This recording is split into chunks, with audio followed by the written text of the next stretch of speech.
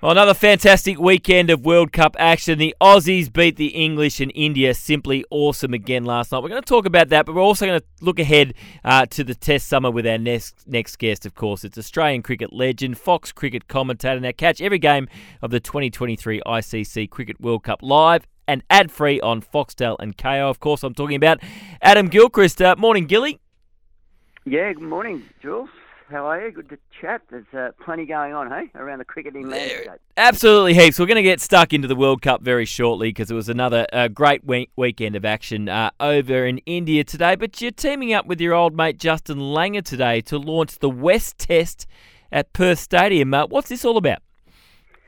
Yeah, that's exactly right. It's just, really just trying to make sure that we keep Perth and Western Australia on the map in amongst what can be perceived as busy summer schedules. There's a few iconic Test matches around that have been in the landscape for a long, long time. Boxing Day straight away comes to mind, the Sydney New Year's Test, and even Adelaide, to an extent, in a shorter history, has had the day-night Test matches, although I don't think that's happening this summer, but certainly there's been some iconic Perth Test matches over the years, and obviously going back through the history at the WACA, now with this state-of-the-art amazing venue that is Perth Stadium, that has played host to some already iconic moments, but probably more so in short version cricket. And who can forget, the thriller in the Big Bash final at the end of last season, where the Perth Scorchers got up, but the Test cricket at Perth Stadium is building its own little bit of history, and so going to be called now the West Test. And not only that, this year there's going to be, in a world of big stadiums and a lot of seated areas, where we're recreating a few iconic features that were always apparent at the WACA and have been around other cricket grounds around the world, but the good grass embankment, the hill, the good old-fashioned hill.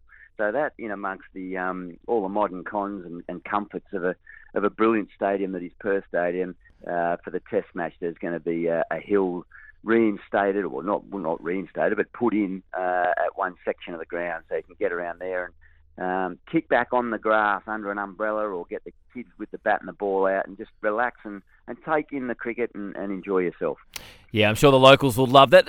I mean, there's been a bit of talk on this side of the country with some of the crowds for Perth Test matches in recent years. Has there been a bit of talk locally about maybe it's just been a little bit disappointing so far that we haven't had great crowds for Test cricket at the Perth Stadium?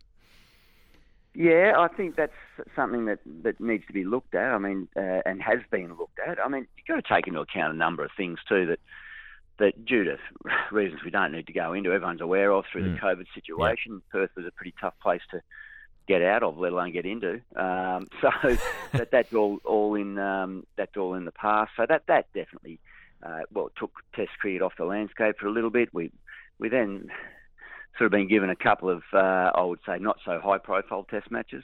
Yeah, West Indies aren't the glamour team anymore, it's fair to say. No, that's right. So it's just trying to make sure that we stimulate the interest in the game, or maintain the interest. I think wherever you go, the Test numbers, as far as attendances, can be pretty wobbly. We know the iconic series of Ashes and most likely India are the ones where they bankroll the big numbers, and the other ones around the world can go up and down, and Perth's not immune to that. So hopefully we can create the environment that people want to get along and be a part of. Clearly it's not going to fill out a 60,000 seat stadium. That's not, I don't think, anyone's sense of reality, but certainly creating an environment that people want to go along and maintain that. I think there's always a passive love and following of Test cricket. It's always on in the background at home through the summer. It is one of the sounds of summer. So whether it's radio or on TV, so hopefully people can convert that into wanting to go out there, and we make that environment at Perth Stadium, bring the traditions of the WACA for the men's games to Perth Stadium, and also the other thing that Australia have in the women's format is a Test match in Perth as well, which will be played at the WACA, which is fantastic. So that history and heritage continues. Do we underestimate on this side of the country, Gilly, how much Western Australians and Perth people just love the Wacker, and therefore there is a bit of a transition stage across to the new Perth Stadium. Perhaps, yeah. I think the Wacker was so iconic, wasn't it? Not just as far as a state facility, but within Australia and globally. There was cricketers around the globe. Alan Donald springs to mind that all he ever wanted to do growing up was bowl fast the Wacker, which he did do one day. Actually, he hit me right in the head. But, because that's the iconic status that it had around the cricketing world. So I think the pitch, we're seeing signs of the pitch that is now in Perth Stadium showing all the characteristics of the old Wacker fiery wicket.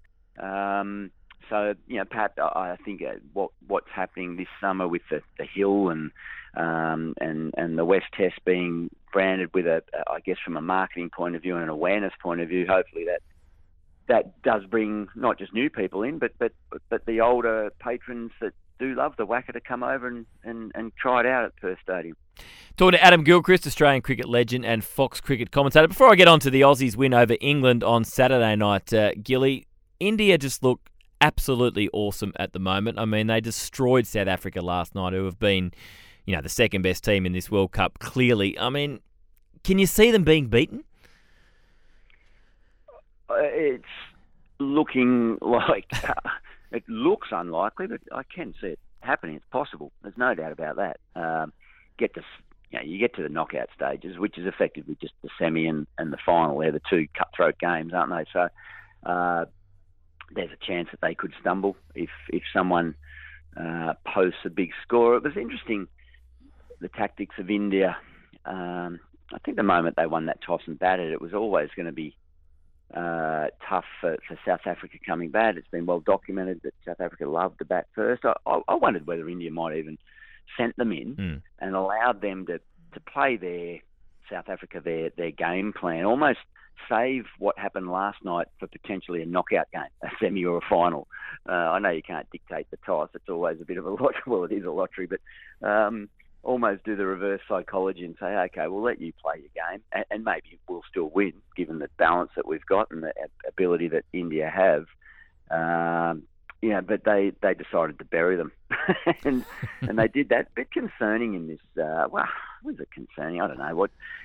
Just the blowout results have been extraordinary, and not just the.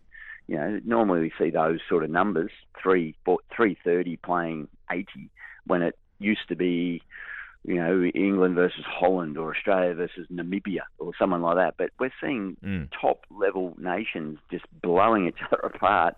And everyone sort of thought that it's a bat second sort of tournament with Dew coming in, and that's what you do. You send the opposition in, but geez, it's backfired on a few teams, and now it seems almost old school. Certainly India's approach: get them on the board, and then come out with an absolute world class bowling lineup that they've just got every base covered. So they are the form team, but it is possible that someone can knock them over on any given day. In his own words, our own Gerard Whateley labelled this England side as graceless pillocks earlier today. What have you made of their demise in this tournament? And I know you wicket keepers like to stick together, but what do you make of Johnny Bairstow going out first ball?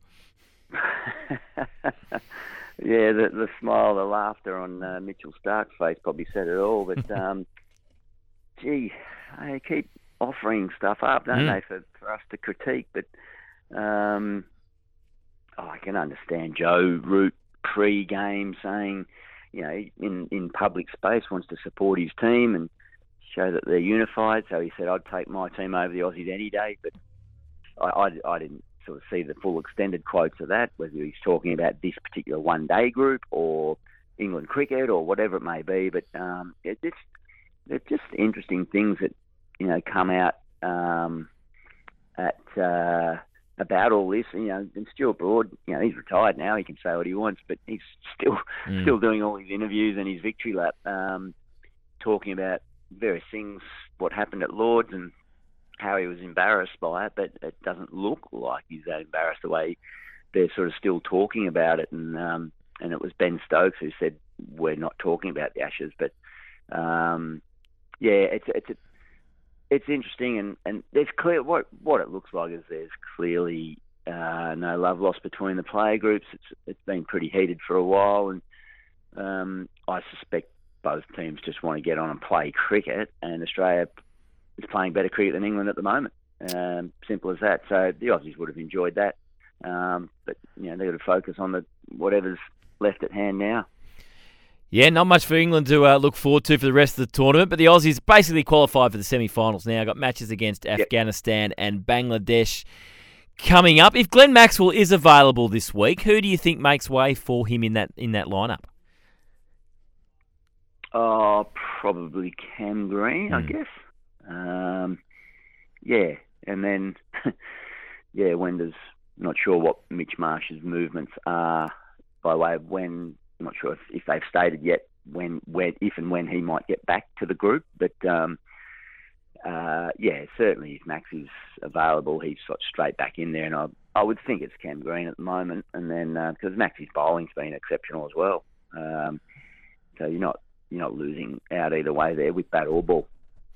Adam Zampa's been in magnificent form all tournament, man of the match performance. Overall, I mean, the Aussies have won 5 matches in a row now. They've got themselves there. They're going to play in the semi-finals, but do you still feel like collectively we're a little bit off our best still, and we're going to have to find another level if we're to beat an India or a South Africa in a semi?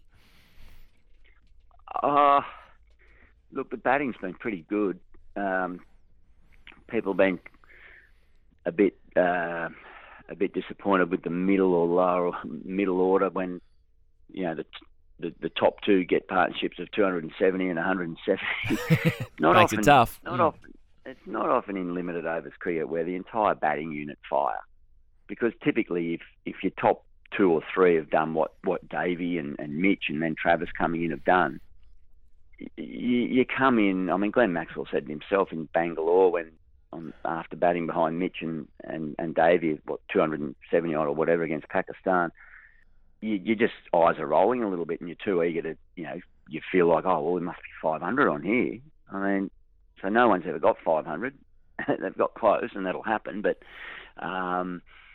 it's not often that every batter goes out there and absolutely nails it. So I think we've got to not get too greedy. The batting unit's been exceptional. Warner's been, hitting the ball as cleanly as ever. He's taken some opportunities that have been afforded to him and absolutely cashed in on them. And the bowling, Zampa's really clicked in the gear now. He's starting to dominate, and I'm comfortable enough with the bowling that's there. So I think there's been a few performances where it's been a little bit 1 or 2 out without a complete team performance. But again, I just don't think that happens all that often in white version cricket where you get absolute everyone clicking at the one time. So they're building nicely, and they'll be pretty confident that Afghanistan have got their tails up. That could be a little challenge depending on what the wicket's like, and then Bangladesh, they are out of it obviously well and truly, but I'm sure they'll look to spoil the party. Absolutely, but Aussie's got a pretty good record in World Cup semi-finals, so we should have a bit of confidence going in. Adam, well done with everything with the West Test at the Perth Stadium alongside your good mate Justin Langer. Thanks for your time, and we can't wait for the real business end of the World Cup. Yeah, looking forward to it. Should be good to watch, and then a big summer of cricket. Get along down to the West Test if you're around and get the chance, or if not, tune in on Fox. Absolutely. Reminder, catch every game of the 2023 ICC Cricket World Cup live and ad-free on Foxtel and Kayo. That was our cricket update. Study business at Cricket Victoria, powered by RMIT.